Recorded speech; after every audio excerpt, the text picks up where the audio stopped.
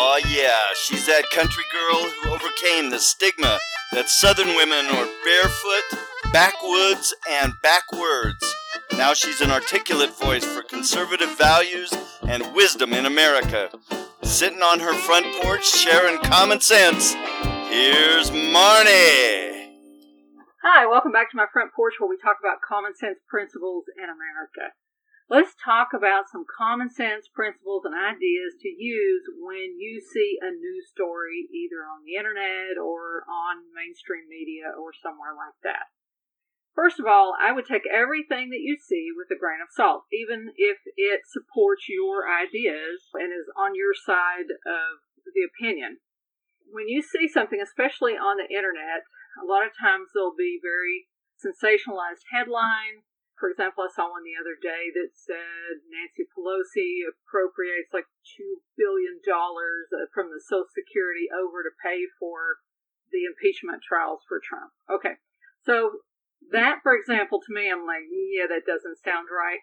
So I click on it and I look through it and I notice one little paragraph that's very kind of tongue-in-cheek, and you can tell that it's just one of these articles that has a sensational headline, and then it's satirical. It's a satirical article, but you have to be an aware reader. And really, we've lost almost the entire ability to understand satire in our current state of the union.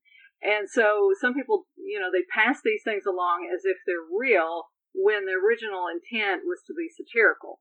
That's one reason why you got to look at things closely and not just go by the headline. Another reason is that people use these really sensational headlines just to get clicks. They call them clickbait. What it is, they're trying to get you onto their page, and then on that page they've got ads for other things. You'll notice those big images, different images at the bottom of the articles, or there's ads all through it. And they're hoping you're going to click on those things. Maybe that you're even going to accidentally click on them. They'll put their ads in the way, so that it'll repeat the same content over and over through the page because they're trying to come up higher in search engines for this subject matter.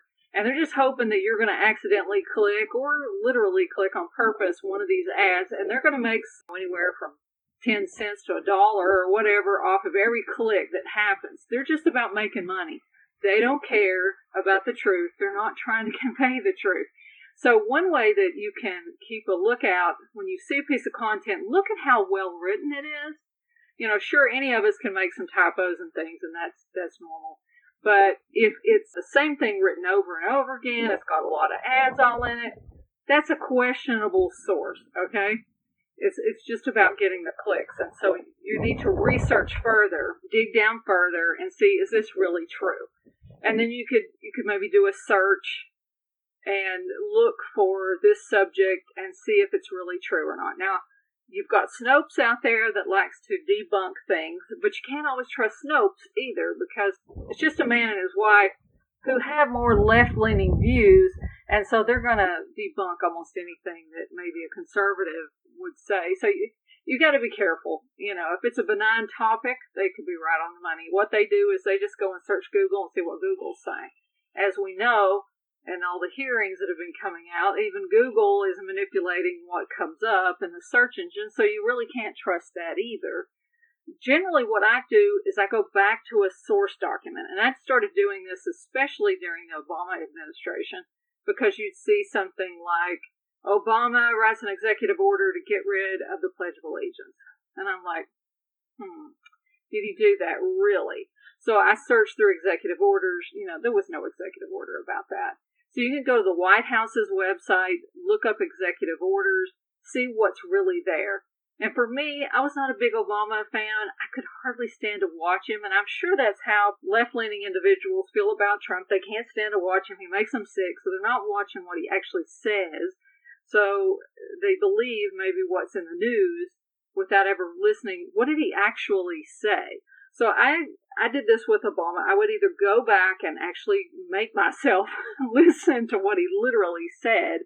But in context, you can find things like that on C-SPAN that are uncut, unedited, unopinionated. Find the original transcripts, the original video recordings. Look at those.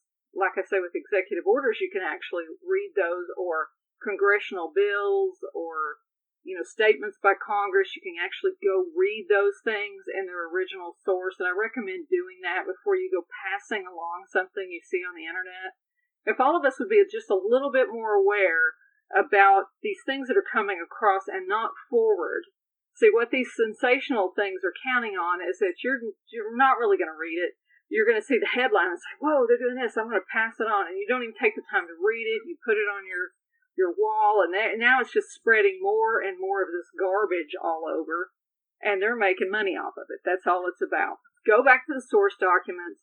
If it looks fishy or questionable or, wow, this is horrible and sensational, it's probably not accurate. At least look at it. I mean, some things, they literally are doing things that are appalling, but we need to look and document, make sure if we're going to pass something on that it's legitimate, that there's some backup for it. Sometimes I make mistakes. Sometimes I forward things that I think look real too. I mean, we can all be duped into something like that.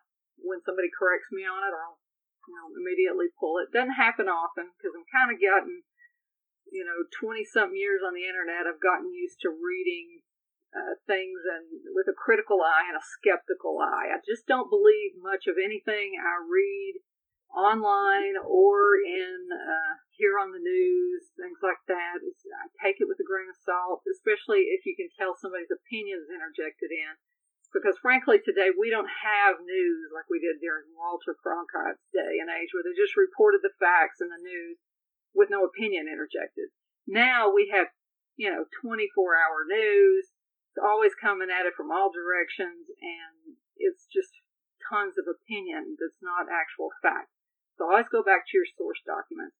Those are my tips for today, to have a little bit more common sense when we're looking at things in the media. Y'all take care. God bless. Have a wonderful day.